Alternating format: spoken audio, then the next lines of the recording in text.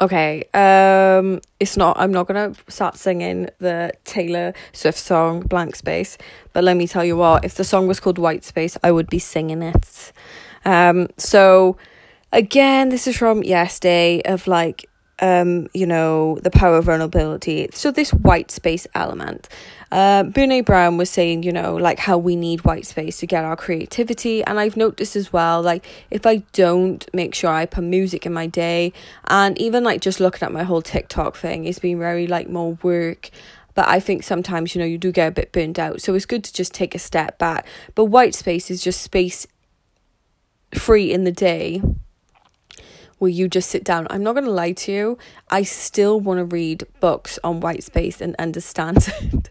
Because I'm like, even when I have white space, I'm usually doing Sudokus. You know what I mean? Like I'm always doing something. So I just want to identify what that really is. But I think, to be honest, it's all about play. Like, what are the things that really give you peace, that hours and hours can go by and you're not even checking the clock? For me, that's stuff like hiking, definitely hiking. Singing and dancing to my fave music when it's there, eating good food. I love chopping vegetables. That's a weird one. So maybe I need to get into some cooking, and all that stuff. So yes, Katie is going to identify some time definitely in her space to do white space and just play and be more creative. I also, as well, I've added naps. I've been very mindful of like, I need to add naps into my day, and just not feel guilty about it. It's been really weird. It feels like I'm like removing being an adult and going back to being a child in a way, but why not? Like, why have we got to be so serious? Why can't we enjoy life?